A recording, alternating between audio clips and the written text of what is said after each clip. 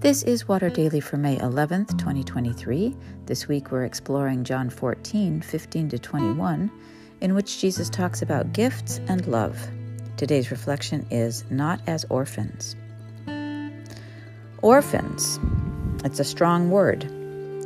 In 2005, I helped raise the money to build and launch a residential school for children orphaned by AIDS in Western Kenya, one of the poorest regions in that country, where at the time there were no services for the growing number of orphans.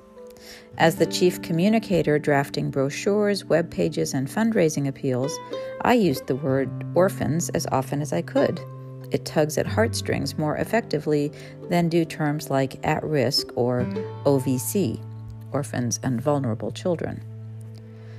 Then I learned that our Kenyan partners avoid that word whenever possible.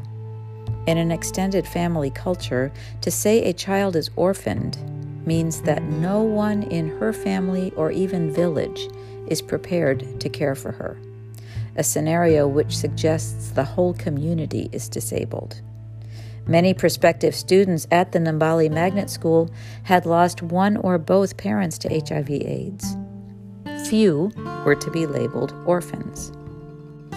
"I will not leave you orphaned," Jesus tells his disciples on his last night with them. "I am coming to you." It's not what a boss would say to employees or a coach to players, a teacher to students.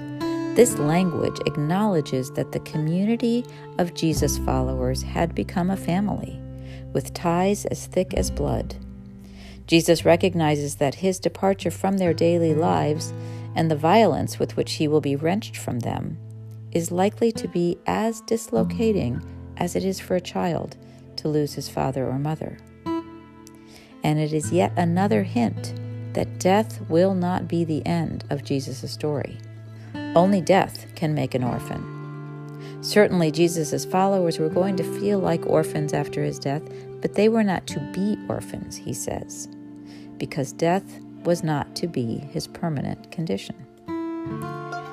How would it change us if we lived in that confidence whenever we're facing great sorrow or loss? That we have not been left as orphans, no matter how abandoned we may feel in a given moment. It can be as difficult for me to trust that God is real and present, as it is for my cats to understand when I go on a trip that I am indeed returning.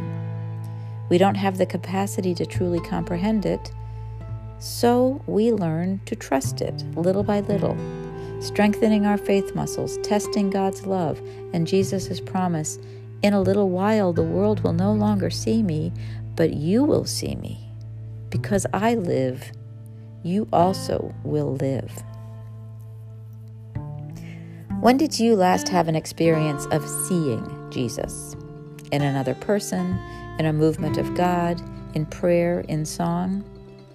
I suggest this question a lot. It's the best way I know to reinforce our faith. Keep a record of those sightings. They help encourage us when we feel orphaned. And as I think my cats do when I return, we can relax and rejoice whenever we do experience Jesus' life with us again. Whatever our version of rubbing and purring, I bet it pleases our Heavenly Father when we offer our praise in love.